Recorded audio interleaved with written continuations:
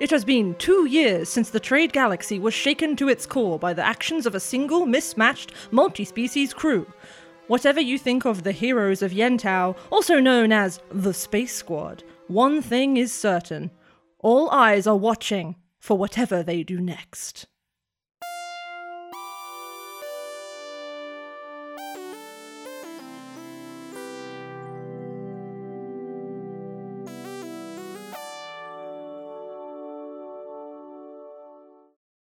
Last time, in the Maelstrom galaxy, you arrived at the Corsairs' hidden dig site under the frosty nighttime skies of the desert planet Mok'Tel, and got right to work on the dangerous business of freeing the good Dr. Marty Bonham from her present predicament. Competent plans went out the window on a single unlucky roll, however, and pretty soon the dig site had descended into your usual level of complete anarchy. Dusty, frazzled, and with ears still ringing with screams, you crept through the carnage to the concealed entrance of the greatest discovery that Marty will never get to share. And it's here that our adventure continues. What do you do next? If we all go through, I have a way to close this up behind us. Is it dangerous? Will it get us back out? It's a bit precarious because of its age, but there's nothing malicious down there. It's a tomb.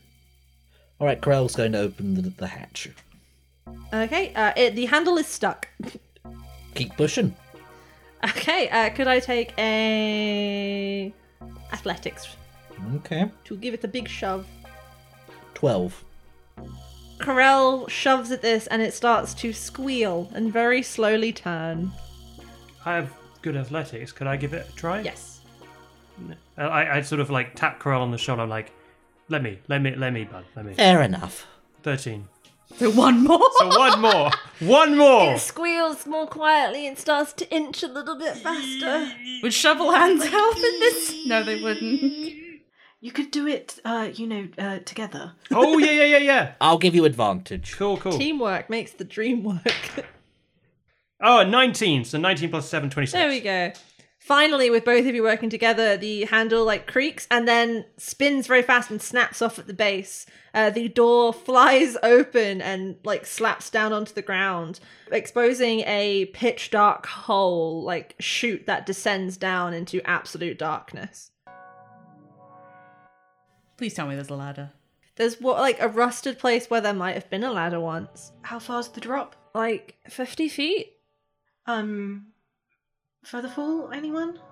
We could tie a rope to someone and let them down. We could rappel down. I don't know. Yes, I'm just very aware that they're probably going to come for us at some point. Yeah, that's fair. We don't have a ton of time. I jump. Okay. Corell jumps after. I guess I jump and I cast Featherfall. I jump at the same time to get Featherfall, but as I'm falling, I cast Erupting Earth to re-cause another landslide. Ah, okay. So, yeah, you all leap down into pitch darkness and Lorelei throws up an erupting earth behind you as you fall. And for a second, you're all falling with that pinprick of light above you. And then you hear the rumble and groan of shifting earth and you are in absolute pitch darkness. So I actually have to roll a wild magic surge. Oh, shit. No, we'll have to roll to see if it happens. Okay. Okay. Oh no. Did you... Guess what happened? Oh no! I rolled a nat 1. Yay! Oh, I'm excited, but I'm also terrified. Okay, so I've never had to do this before, so what happens? Okay, so you have to roll percentile dice. So roll a D100 and a D10. In that case, I get a 64. So let's see what 64 means. Well, you'll be happy to know it's not damage related. What is it? You cast fog cloud centered on yourself. Okay. Charlotte did a big fart. I'm finding out wild magic and I just fucking fart. I'm so mad. I can see fog cloud follows me if it's just a... No, it doesn't. It just gets cast and stays there. Okay. So, Lorelei, I was very impressive, but I do have to ask, how exactly are we supposed to get out? We'll work it out at the time, but for now, I'm trying to slow them down so we have a chance to learn about investigate, destroy whatever it is that's down here. Fair dues. Fair To dues. be fair as well, no one saw you go to the dig, like to the dig hole, to the pit, and you covered your tracks. So you could have a long time before they even think. Yeah, so I fall and I just fart, I guess. You puff out a quick little fart. Oh, and schlurp! leave and, it. and then fog cloud is a 20-foot radius of fog centered on a point within range, which is me. Spreads around corners, its areas obscured. We can't see shit anyway. It's pitch dark anyway. Essentially, you puff out a little cloud of fog, everyone zips through it, and then you all land on the ground. and lasts for an hour in case that's relevant. There's just a foggy, dark hole now. So if they do notice and move the landslide within the hour, it would, even if they illuminated it, it'd be foggy. So. Hey, that so might be helpful. potentially. I have dark vision, just as a reminder. Okay, well, in that case, I will take... you can make a perception check if you'd like, Corel, with disadvantage. 14. Okay, with a 14, Corel, you get the impression that you are standing in a very large chamber. I would say that you can't see its outer wall, but you get the impression that the chute you descended was to a kind of balcony on the edge of a far larger and deeper, almost silo-like structure, like an absolutely enormous, kind of like a bell chamber, if that makes sense, like a missile silo. Yeah, you can kind of vaguely make out that this is definitely a sentient made place. Like, it's all very rusted, groaning metal. You can see the vague outline of collapsed walkways and staircases. It looks very advanced and very, very bad, like very old and damaged. And actually, I will say that your roll isn't quite good enough to make out specific detail of this, but you do see that about what's the range on dark vision? 60. Okay, so near the edge of the range of your vision, you can make out some kind, like the start of some kind of massive, like, sign of damage. Can I just turn my torch on? You can Flash turn it your torch on. I'll turn. Before the torch comes on, I just go, wow, this is something. But now I gotta see. I turn my torch on. Yeah, and you stripe through the darkness, illuminating this enormous, like, missile silo structure. It's absolutely huge. You could put a skyscraper in it. Big. Indeed. I don't know, like investigation to see what's. Well, how about we ask the good Dr. Archaeologist lady? Yeah, fair enough. Yeah, she kind of spreads her arms to the chamber and goes, "Welcome to the greatest discovery I'll never be able to share." Why not? Because it's dangerous. And because of... There are definitely things about this place that folks in the galaxy won't want to hear. And she kind of grabs Schlurp's head and swivels it to point at the start of that damage. Clang. Clang, like, turns it so their torch is shining full on the damage. And you can see an enormous rupture in what would have been the side of this silo. And where the metal has literally been torn and bent in as if it was like paper or tissue. And you can see claw marks, which are spread widely enough that they could cover, like, well, I'm going to say claw marks spaced similarly to the claw marks you saw on, like, the handprint you saw on the pod. Ah. I was going to say, yeah. And, like, you can see that damage. She kind of tips Schlurp's head to point down the side of the silo. And you can see how that damage descends the wall of the silo as if something ripped in through the top and then tore its way down through the structure towards the base. And Marty finally kind of lets go of Schlurp and points down at the base of the silo far below. And she goes, "It's easier to explain if I just show you. Oh, but you will need some help." And she kind of reaches into... She has a watch. And she kind of fiddles with her watch, unstraps it, and then turns it inside out. And on the underside of the watch dial, you can see, like, where she seems to have, like, fiddled with the casing. And she kind of slips a nail beneath it and cracks it and swings it open. And you can see a tiny little bundle of wires and pulsing energy inside. And she goes, "I've been working on this for years, and the second before I even knew the Corsairs were gonna try and shackle me, like I knew I had to hide it from them because this alone is a career's worth of work.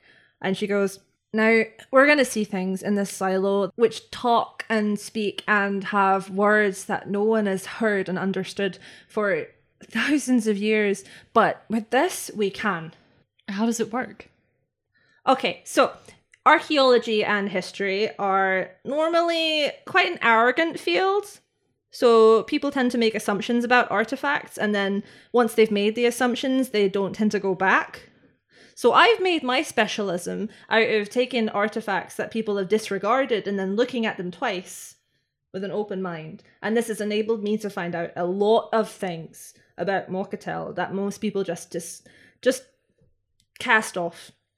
Number one, the most important factor is I came to Mok'Tel thoroughly believing, and I understand if you'll laugh at me, but I came to Mok'Tel already believing that we are not the first trade galaxy. Why are you all so quiet? We're listening. Let's say we're open-minded. So this naturally kind of changes the way you look at artifacts. If you're looking for a civilization that's not just like fossil fuel using and flying, but like is star traveling, it's a very different look to a civilization and the traces they leave behind. And I started thinking, okay, well, if there has been a trade galaxy before, what could make an interstellar species go extinct? And I do agree that it would be very hard for that to happen if they really were a true interstellar species. But then I started thinking, if it was something bad enough that it did happen, they probably knew what was coming. Like, whatever happened to them, there must have been time to leave traces. So I started looking for traces. And what distinguishes spacefaring civilizations from planet-bound? Magic. Magic is what distinguishes them. It's only when you start jumping through subspace that you start seeing magic emerge inside sentient species. So I did what no one else on Mok'Tel did. I looked for magic and I found this stuff. These crystals they leave behind, they're full of messages. Like, saved not in tech but in magic. And there's so many of them. And you can kind of view this like, it's not a magic translator, but it does a pretty damn good job. This is the point at which you tell me I'm crazy and that my work is just shite and looking for attention. The fact that we're standing here alone means we're going to give you a hearing. We've seen a lot of strange stuff. And also, your academic mentor that we met before meeting you really rubbed me up the wrong way. So I'm tempted to believe you out of spite, out of opposition to anything he says. Why? Dr. Umi has always been supportive. Like, has he? He seemed very skeptical about you going here. He's skeptical about Mok'Tel, but that's because no one's ever found anything before. He referred to it as a... I guess it doesn't matter. My point Chasing fairytales. I know what Dr. Umi thinks at this place. But the fact of the matter is, like, he could disagree with what I choose to spend my life on, and he can be right. Because there have been 1,000 other archaeologists who found nothing here. Well, okay, you know him better than I do. Oh, I didn't mention I was also a student of his for a time. Where are you? Oh, the new colony. Yes. You know, he was involved with some of the early stages. Okay, so you've got these crystals in the watch. Like, how does it work past that? Like, do you kind of like hold it up and it says stuff, or you stay close to me and you'll be able to mostly understand the things we come across in here. Like written stuff, or is something going to talk, or a bit of both. Like, I've not found anything that talks so far. I found like some really, really stuttery stuff, but I'm not a tech person. I'm kind of hoping one of you is a Medineer or something, because I can't fix anything I find. Grell points to Faraday. I also point to Faraday. Oh, thank God. You're a Medineer. Yeah. Amazing. Well, we might just hear some speech then, if she can get anything in here working. Might I ask a question? Yeah? Why do people react with such hostility when you suggest that there might have been another trade galaxy? I mean, it's not like dead civilizations or civilizations that have fallen are unheard of. I mean, my own world, we have countless. Mitchell, Interstellar is the key point here, Captain. Yes, but they can suffer from the Captain. same... Captain Crick. Going interstellar is supposed to mean that the nightmare of potentially dying out as a species and having everything you've ever done come to nothing is over. It's supposed to mean security and safety and the promise of a future where your people's stories are always told.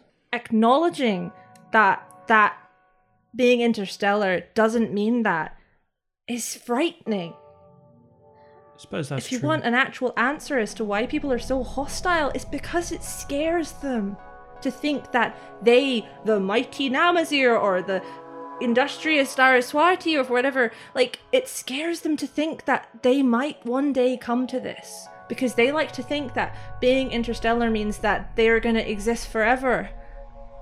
Because that's what people go interstellar for. A lot of them do. Like, it's the thrill of exploration, but it's also that promise that you've got like, Earth!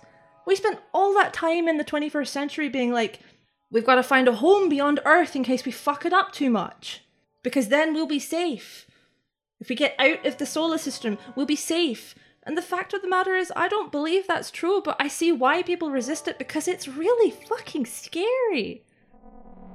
I guess I've spent a lot of time on starships and exploring the galaxy, so I have a different perspective on the longevity of things, which we appear to share. So I'd love to talk to you about this more another time, but for now, I guess we do need to delve on. Delve on we shall. So, yeah, what do you guys do next? Go investigate that big tear. Yeah, you're on the same level as the, like, part of the tear, so you can definitely go over to this and have a look. Take a close look at those claw marks. Yeah, sure, you can roll me investigation. Can I look at the watch and try and see if I can fix anything to make it better? Is that what she meant? I think what she was implying was that there's tech down there that she hasn't been able to get anything out of because she's not a medinit. Okay, I'll do that instead. But, like, you can definitely try and optimize her watch if you want to. So the watch works fine, basically. Yeah. 21. Alright, with the 21, Corel, you're inspecting this tear. What kind of stuff are you looking for? I'm mostly examining the claw marks more closely, just to see how closely they resemble what we found on the pod. Okay, with that roll, I would say they almost exactly resemble it. Although, I will say that there is an interesting thing happening, wherein if you look at the tear and then look down the silo, the handprints seem to have decreased in size, as if the creature shrank as it entered this enclosed space. Other than that, the handprints are, like, the structure, the shape, the scolding pattern, like, it's all the same. Interesting. What was the shape again? Similar to Krell's, but yeah, 3 fingers, I think. I think we said it was a different number of fingers. So, like, clearly an arthropod, because you can see the segmentations. And looking through the tear, anything that stands out? It's been mostly filled up with a rock, because this whole thing is buried now. But I will say that with that roll, you can definitely... I will say you're a xenoanthropologist, aren't you? Not necessarily someone who would know stuff about rocks. But I would say that you can see parts of the rock which have gone kind of glassy, as if they were melted. Okay. Faraday, are you going to optimize the watch? Yeah, that sounds like a good plan. Okay, you can roll me engineering. Lorelei will go and help out. 27. Okay, with a 27, Faraday, you're able to kind of grab Marty's arm and fiddle with what she's managed to do, this tiny device on the underside of her watch. And you're able to, I think definitely stabilize what it does. So you could see how she's not a Medineer and this kind of you could see where maybe she's even soldered stuff on using like bits of fire magic and stuff because she just doesn't have the tools or the knowledge. So you're able to kind of stabilize this little instrument and stop it from shorting out. So if you use it, hopefully it will be a more clear message and won't cut out as much. So to descend through the silo, if indeed that is what you want to do, you can kind of descend this spiraling ramp all the way down, and it'll just take you like maybe 20 minutes to do. I guess we descend. You start to descend through the silo. The walkway you're kind of descending along is kind of rusted and very, very wobbly in parts. And there are areas where that, like when you circle back under the tear, like there's an area there where most of the walkway's gone and you're gonna have to jump. I'm sorry. Could I take an acrobatics check from people as they cross? Can I long jump it, and do I have any rope on me? I do. Yeah, so if we long jump it, I long jump it, can I take the other end of Crick's rope and tie it to something? Absolutely. I'll let you do that, and then I'll give anyone if they're using this handhold as they're crossing, I will say that you will get advantage, because there's something to help hold you up. 13. 16. Nat 20. 16. Oh my god, Faraday, well done! Yay! I needed the advantage though. Okay, so this gap isn't super wide, Crick, so I'm not going to make you plummet to your death. Thank you. But you definitely lose your footing, and I will say that the rope in your hand comes on, like you trip and you yank on the rope too hard, and it goes flying down out of sight, so you lose the rope, is what I will say. Okay, so I've lost all my rope. Okay. It's okay, Crick. We can get more rope. I was doing so well! I avoided the hole! You were, Captain, you I were. avoided the hole. And now we're back to normal. I got a nat 20, so I did the fucking backflip over that. Natural order had been restored, yeah. You cross over this hole. Crick is back to being bad at holes. All is at peace with the world. All is at equilibrium. As you clear this gap and continue to descend, things start to get a bit weird. Ooh. So it was kind of just dry and a bit cool before. Now it starts to get hot as you descend further. You start to kind of penetrate into this dry heat that comes up like a whumph against your faces as you head deeper down into the silo. And I'll say this as well, the heat is very intermittent. Like, it's really bizarre. It's like 1 minute your hair will blow and then your hair will drop, like the air has just been cut off, and then it will start again, and it's like odd little spits and spats of action and motion around you that don't seem to be fully there or fully complete, if that makes sense. Okay, I'm gonna say I was rolling Arcana, and I rolled a nat 20. And technically it's a 26 with my thing. Please let there be something, because I just rolled 2 nat 20s in a row. Arcana. With a nat 20 Schlurp, you kind of try to look around more with the mind of a magic user. Like Marty's been saying, you try to think more about magic than about tech. And the second you start doing that, you are struck by a realization that you have felt the kind of that buzz in the air, the weird crackle, the stop-start motions, the flickers, and the changing temperature. You've experienced this before. You've experienced it lots of times. Every time you cut through subspace. I share this with the group. So you know how it feels weird in here? Like with the temperatures and stuff? Yeah. Think back to every time we've been through subspace. It's kind of like that. So, I don't know what that means. Probably something weird. It's something very powerful, right? Like subspace is, you're traveling through reality. Yeah. But that's where like the magic comes from. I don't know, I don't remember. So are we like in subspace? Are we going to a source of magic? Monty kind of shakes her head and she goes, there's no like source here. It's more traces of what happened here. And what happened here was before jump gates, when people used to just willy-nilly punch through the fabric of reality without making stable tunnels to protect that fabric. There are places on Zorel that are like this. Having seen that you've seen that pod, I think I know now. Like, reality was torn open here, like a subspace jump. I'm thinking about it. It probably would have been useful to tell you how we found the pod, because we just kind of said, oh, we found this pod, and didn't say anything, and now we're down here. We were holding information just in case, Schlurp. Basically, it fell from the sky in a fireball. and then it crashed into a cave. On Rava. On On Rava? in New Analu. Oh my god. So I have one last question. Shoot. When did the pod fall? So it was about 3 weeks ago. See, here's the problem. This silo place is thousands of years old. So, what you're suggesting is that the pod was here, it ripped open the fabric of reality to travel, and emerged above Rava tens of thousands of years later. It sounds crazy, but I mean, you said you'd seen weird things. We have. Like, we know time can act strangely in some places. Yes. So maybe it's related to that? Or maybe it was here up until just before you came in here, Marty, and then for some reason something triggered it leaving.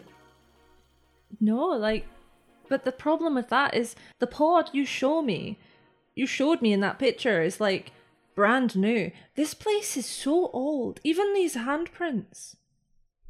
Everything is here is old. It was shiny. It had a sheen to it. But Bringing that back. Jesus. Was it a Martin sheen? No. I think we're dealing with alternate dimensions, rips through the fabric of reality. I don't think we should rule out the possibility of time travel. Agreed. Right? Yeah, I mean- absolutely. Okay. We said we'd seen a lot, but I mean, you listen to me, and not many people have. So I'll listen to you in turn. thank you. All right, what's next? We keep going down, I guess. We keep going down. We're getting there, though. I have a warning. There are some traces of violence down there. Mostly skeletons. Just in case that's a problem for anyone. We have seen so many skeletons. We have seen a lot of skeletons before. I had to walk past the carnage upstairs. Yeah, we saw her upstairs. I think skeletons are fine at this If I point. may make a suggestion just going forward, if there's something that you think might be disturbing to most people, just assume that we have dealt with it already. Because we probably have. Okay. We've had some interesting experiences. Well, let's go see the giant body pile. fond memories of that other giant body pile we saw. Remember wading through the bodies? Yeah, I was like 3 foot tall. It sucked. Great times. I am not going to ask, she calls back as she leads you onwards. You shouldn't.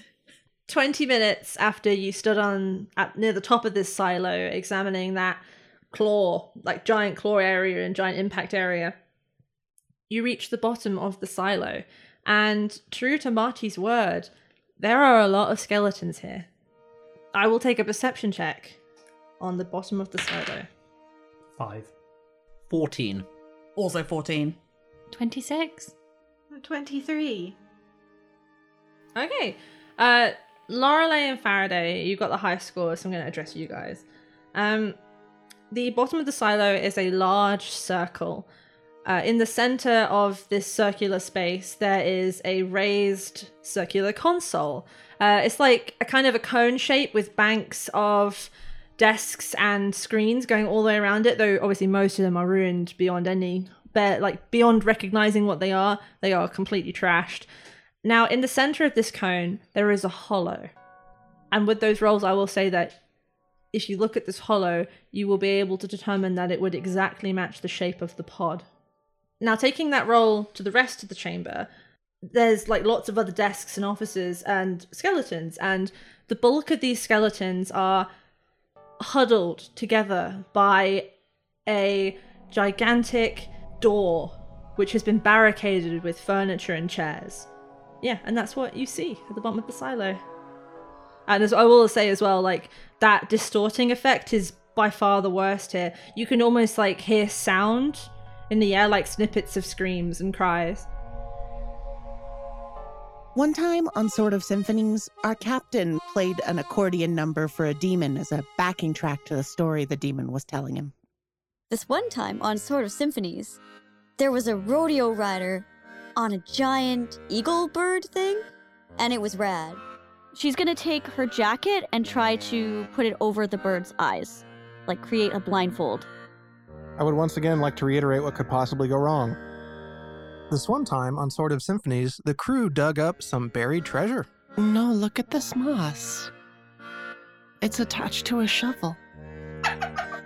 Look, I love all three of you, but Tissa is my favorite. My favorite part of Sword of Symphonies is the majesty of the spellcasting. Brilliant carnival.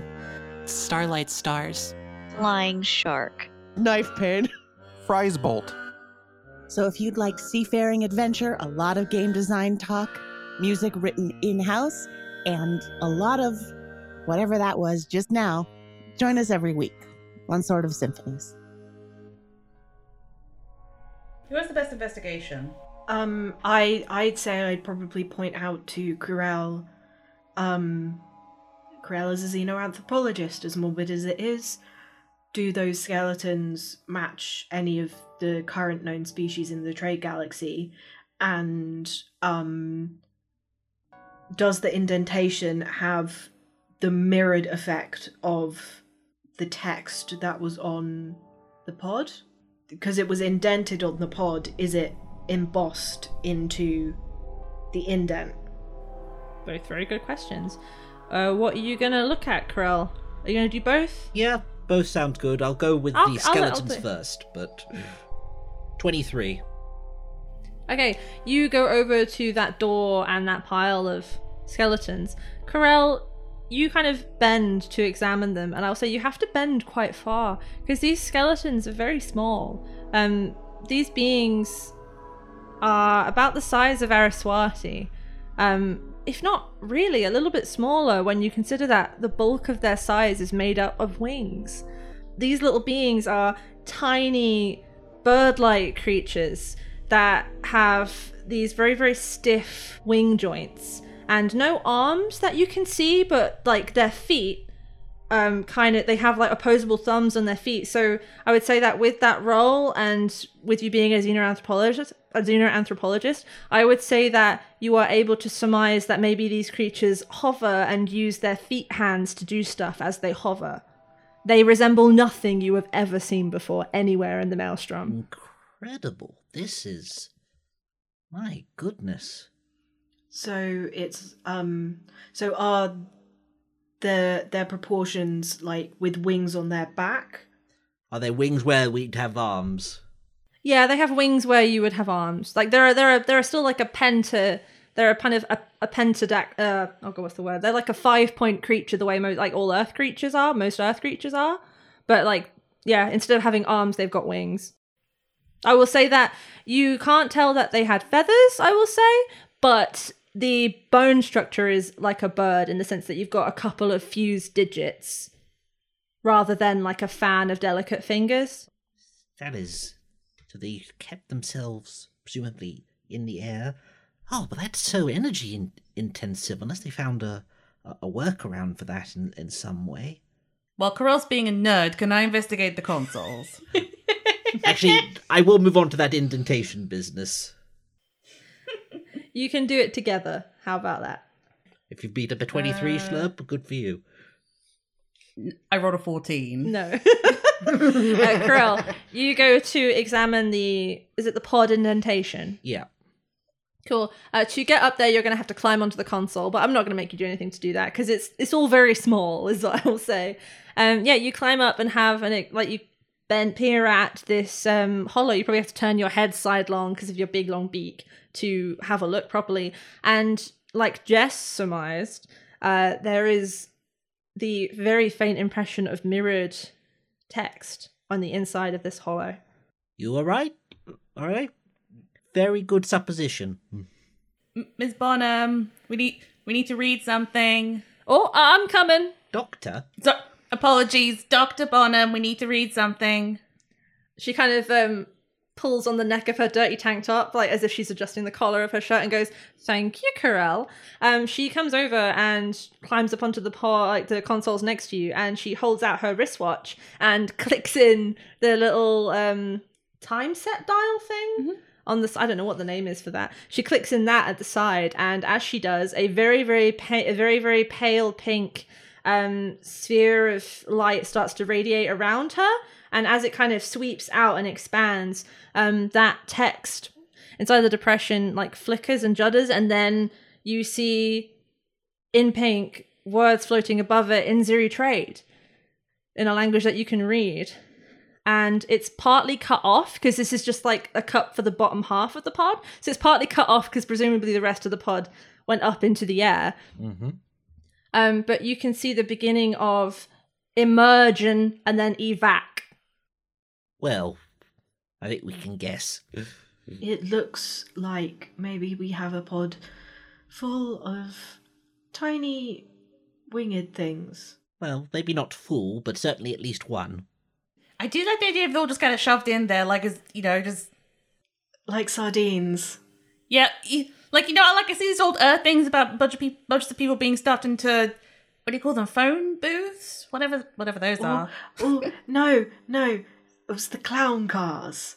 Guys, as funny as clown cars are, the realization is dawning on me that pod may contain, and probably does contain, the last survivor of this species. Or survivors. Yes, is the pod, compared to the skeletons, is the pod big enough for more than one? The pod was 5 foot long and that's 2 or 3 foot wide at its widest. These skeletons are more than small enough to fit maybe 2 or 3 in, depending on how much tech was in there with them. Just trying to think, because there was divination magic inside the pod. I'm trying to figure out if it means they had stuff that they had like divination tech, or whether the creatures themselves naturally exuded, I don't know, divination magic? I don't know, like, would that still be around if I cast detect magic? Worth a go. I'd be careful with that, just in case the fabric of reality being thin and torn here interacts badly. Don't cast any spells. What? See, the problem is... No spells. No, you don't understand. Oh, God. Schlurp. Oh, no. No spells. No, I really want to. No spells. Lorelei will physically attempt to tackle Schlurp. Can I do an Arcana check? It's kind of like checking, if I light a match it here, is there gas that will explode? I'm checking, if I cast a spell, will reality explode? You can try. 23. Okay, Wow. with an Arcana check, I will say that the signs of magic are everywhere. Like, not just in the air, but in the tech. Like, the little crystals Marty has hodgepodge in her watch. There are, like, lots of broken ones underfoot here that you kind of crunch on as you walk. There's lots of magic around, and whatever they did was very, very powerful to, like, essentially rip open a portal here. Like, however they did it, it was very, very, very powerful. And I give you no guarantee of whether it would be safe or not. I wanted to pick up some crystals. That's a good idea. Go ahead. Schlurp probably, like, picks up a few crystals and puts them... I don't know, they probably have, like, some sort of, like, zip-up bag or something. Fanny pack! Adorable. Amazing. So Schlurp picked up some of the crystals, so now they have some of these weird crystals. Okay. I want to try something weird. Corel is going to sort of focus on their ability. Okay. What I want Corel to try to do is just feel if there's anything worth using it on in the room. What should I roll for that? I'm actually gonna do a luck check to see. Okay. Okay, Corel. You kind of turn your attention from this fabulously interesting space to yourself for a second, and as you turn your attention inwards, you kind of reach in and feel this tiny kernel of cold power, and your arm, the one with all the markings, starts to prickle, and then you turn your attention outwards again and cast your eyes around the room. I will say that with you reaching for this strange ability, the air, which previously kind of stuttered and cried and shifted before, is now screaming and clamoring above your head. Would I, with my passive perception, would I notice this? You would see Corell's markings probably like flicker very slightly because they're not fully using it. I think I'll walk up and put my hand on Corell's arm and be like, whatever it is, I doubt it's worth it. I don't particularly feel like being sucked into... And I will say, Corell, as Lorelei is speaking to you, your arm zings with pain as your eyes fall on a console at the edge of the room, which has a skeleton slumped, like two skeletons slumped over it, and in the center of the console there seems to be a crystal, which you didn't notice before because it was covered under like a thick coat of dust. But there's a crystal there as big as your fist. We're not going to get a second chance to look at this place. Yeah, but what if we take it with us? Corell does think for a moment. Corell, please, no. Corell starts moving towards the console. Corell, what are you doing, Corell? Gotta take a gamble sometimes. Corell grabs the crystal and uses it. Lorelei has a faster move speed than Corell does. She's literally going to put herself on top of it. I mean, I will push Lorelei out of the way. Lorelei, as an Araswati, is very fast, and she can jump high. She can jump like a motherfucker. So I will say it does make sense for Lorelei to be able to beat Corell and jump onto this thing to get in the way. I will take a strength contest between Lorelei and Corell. If Corell is going to push, I will take a strength contest between the two of you. 18. 3. Would I have had enough time to attempt to pick up the crystal? I will say that as you start to pull it, you get the sense that this is a socket it's meant to be inside, and it is very locked in place, Lorelei. And as your fingers grasp at it, and it kind of shifts in place, the console flickers with light, and the air over where the pod was, you see the flicker of for a second of what might have been a projection, and then you're knocked to the side. And Corell's hand comes down on the crystal. God damn it. Oh, for fuck's sake.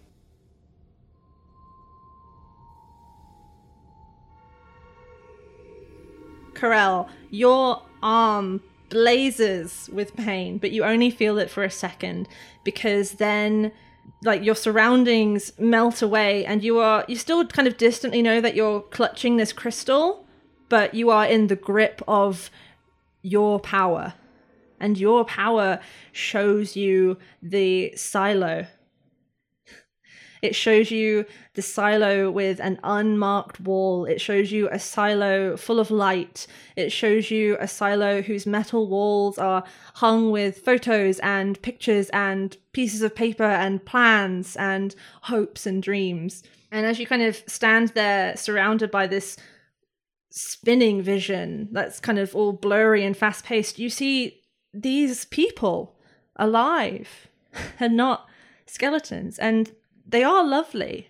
There's something about them that's almost like hummingbirds, the way they flicker and dart around. They are feathered and they have iridescence in their feathers, which is fabulously interesting to you, I imagine. But they also have carapacian parts, like an insect. It's like they're part way between a dragonfly and a hummingbird. It is really, really bizarre, but somehow very lovely, and it works. And as you stand clutching this crystal, you see one of these people come zipping up to you and start working on the console, and then a second, and the two of them kind of press their heads together for a second and then place their hands through yours and press down, and the console starts to slowly light up beneath you. But then in the corner of your eye, you see this blazing sheet of orange, and you twist your head up to just in time to see this curtain of fire come pouring down through the silo, and in the center of it, a enormous being with clawed hands and a carapacian body, kind of like your own. And those eyes are that its eyes are enormous and fierce and kind of mad. Like, mad they are. And then the being lunges down through the tower. Something ignites in the center of the room, and then everything is gone, and you are standing in the silo again. And you fall to your knees with all your hit points but one gone. Whew. Does anything else happen? Does the buzzing and the screaming get louder? I will say that for a second it peaks, and then it calms and goes back to its previous level. So was it worth it? You know, I think it was. Lorelei stands up from being a little bit crumpled on the floor and walks away. Might have been nice to ask us. Well, I was going to, but then Lorelei made her position clear, and I couldn't risk being talked out of it. You didn't ask, you just kind of lunged towards Lunged it. at it. In... Lorelei had already told me not to. So why did you? Because we're not coming back here, because we've made an agreement with the good doctor here. You didn't even try to see if it was something we could do later. Sorry, I thought we were either destroying or burying this place. Even without that, you're weak now. Who knows what we're going to be having to do later on? We're in the middle of something that no one understands. In the middle of a magically cursed area, and you just... And I used my magic understanding power to improve my understanding. Carell, remember down in the cave when I was like, hey, Carell, maybe you shouldn't go ahead. It's because I know you might try to do this kind of bullshit with the Vanguard. Maybe next time you just want to stick your hands in a power socket. Corel, I understand that whatever we say, the knowledge you've gained is going to be worth it for you. And in the long run, it might help us. But the thing that we still don't know, that we may never know, is that we don't know if we're doing the exact same things that the people before us did. We don't know if we're walking in some predestined footsteps, and every risk we take gets us a step further.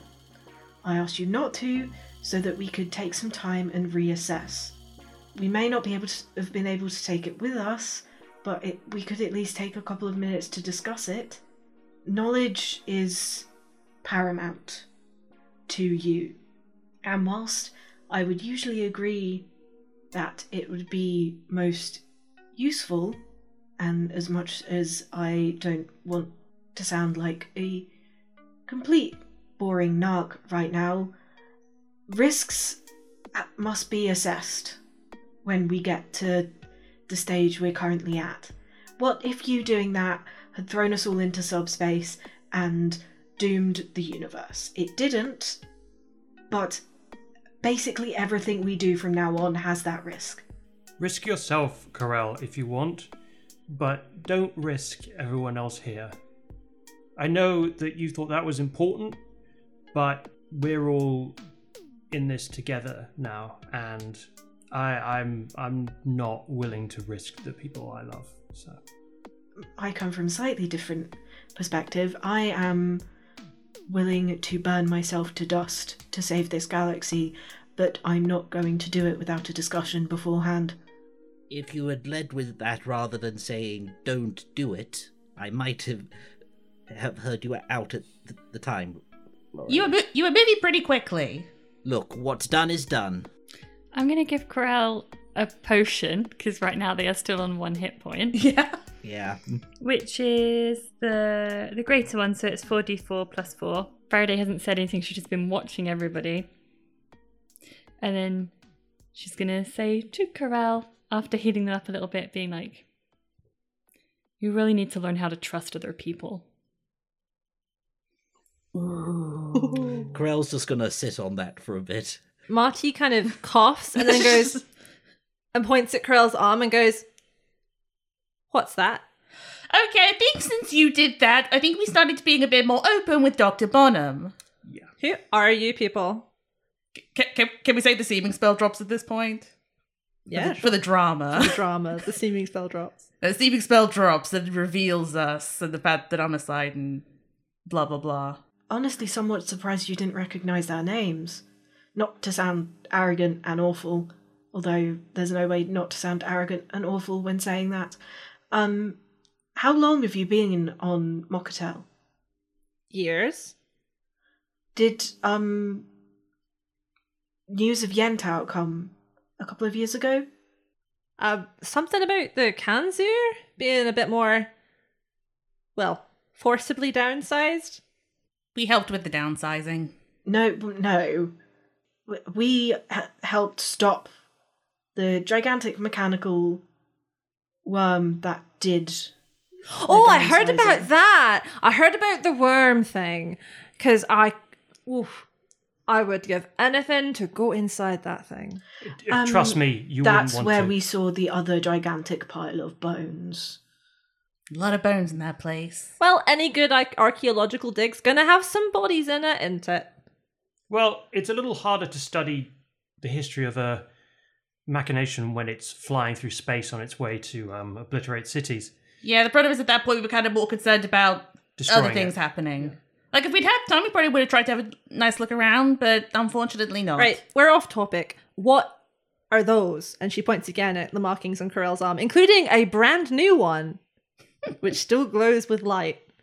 Again, in the interest of time, I can sometimes touch things and learn big things about them. But the problem is when they do it, they get much weaker. Oh, like knowledge has a price. That makes sense. Yeah. That is very on the nose. Wow. I never thought of it like that. I enjoy how practical you are, Dr. Bonham. Likewise. Well, you kind of have to be when you're digging around in bones all day. You end up really out of touch with the real world. Like, I don't even know what music's popular these days. That's okay, neither do I. I make the popular music. Okay, so the situation is, let's just put everything to one side for a moment. We potentially have a pod with a species that it predates our own, which is wild. We need to learn as much as we can, as quick as we can, because we need to get out of here. Not like that. If you do that again, you'll die. We've never tried before. If you do that again, I'll kill you. So yes, you will die. I checked. There wasn't anything else worth touching. I mean, they don't really need to do whatever that was, did they? Like, when... Lorelei, when you touched that thing, there was like a flicker or something. You think it might be a holographic projection? Maybe, but everything's so broken down here. I have small hands and Faraday has the knowledge, so we may be able to fix some things up. Well, we'd best get to work then. So we all agreed that we're gonna try and fix some things up? Without using magic or any powers of a still somewhat undetermined nature? Corell rolls their eyes ever so slightly and goes over to a corner, pulls out a pad of paper and starts writing something down. I'll take that as a yes. Faraday? Show us where to start. Marty just kind of shrugs and then points at the crystal and is like, I don't know, that like sparked. Okay, I will roll.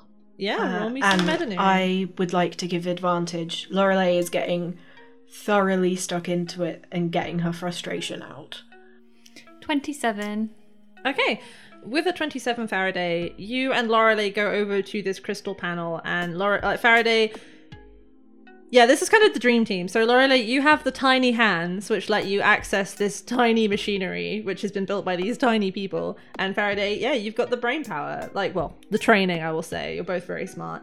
Faraday, you are very quick to pull open the front of the panel and identify where corrosion has kind of eaten through a lot of tech. I will say that you probably need to replace some hearts. You're going to need to cannibalize some of the stuff you've got.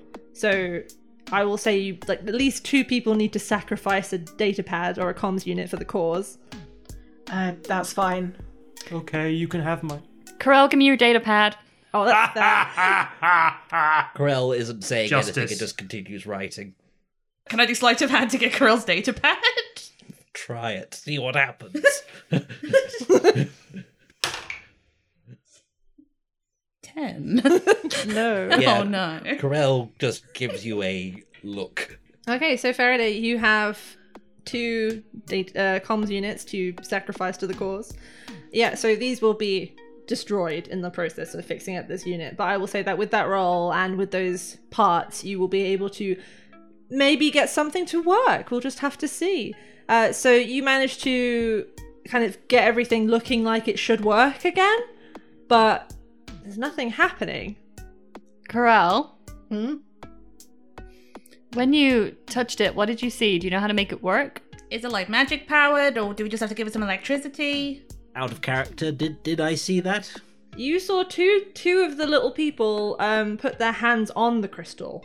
I mean, Lorelei knows that a spark happened when she put her hand on it, so she'll put her hand on it again. As you put your hand on it, Lorelei, initially nothing happens, but then the longer you kind of press your hand there, it starts to kind of little bits of light flicker around its edges, but it doesn't seem like it's quite bright enough. Can I put my hand on it? Yeah, you can come over and put your hand on it as well. And now that there are 2 hands on the crystal lights up brilliantly. And then in the center of the silo, blue light forms, flickers, and then shapes into a heavily distorted hologram. And Marty completely loses her shit and whoops and is like, "Oh my fucking god, you did it! Look! Oh my god, you can see there are little feathers!" Use your thing, see if we can hear anything. Oh shit! And she taps on her watch and runs over and holds it up, holds her wrist up over her head so the pink light washes over the hologram. And then you are able to hear and see the following. You see the flickering bluish outlines of these tiny feathered beings as they hover around this console. Corel, this is from the tail end of the same vision you just had. You recognize the positions of some of the people. So wait, so this is picking up where my vision left off? It's kind of the tail end of your vision, the wall hasn't been ruptured yet. So this is the very end bit. You can see the 2 feathered beings who are about to go and light up the crystal, on their way to go and do it. And standing in the center of the room, you have that console, and in the console there is now a holographic pod. And as this hologram forms, you see these beings all gathered around that central console. They kind of make this gesture where they extend one foot out to the pod and then curl it very close and then bow their heads, as if maybe they're saying farewell, who knows. And you suddenly hear this really discordant musical whistling, which suddenly stutters and turns into Ziri Trade as you hear this chorus of these people crying. And you realize now that sound, that stuttering sound from before, wasn't panicked fear, it was sadness. These beings are sad and scared, and it all feels very final, they know what's coming. And then the console in the center of the room sparks up and another hologram appears, a hologram within a hologram of a different creature with a huge very square powerful head and interlocking sea turtle jaws, and a voice kind of says something and then repeats again, this time in a stuttery Ziri Trade, saying, "This is Zuzukrant Ikast of Fort Peretsia. The Krotor have fallen. I'm the only one left. If you're going to launch, you have to do it now. Ready or not, we are out of time. Good luck." This is all new to Corel. Yes. And then those 2 feathered beings who, Corel, you saw go to the crystal, they are at the crystal now. And with this hologram playing, you can hear them talking to one another. And one of them says, Is General Ikest? And the other one says, "Well, yeah. We're gonna be in a minute, but they won't be." And the other one says, "We don't know that. We don't know if they'll make it. We have to take that chance. Maybe we can warn people what's coming. Maybe we can Give them information. We have to do this. And the two of them bend their heads together and then press on the crystal. And then the silo rips open, the pod rips its way out, and everything ends. And the hologram ends with it. My God, it's an arc.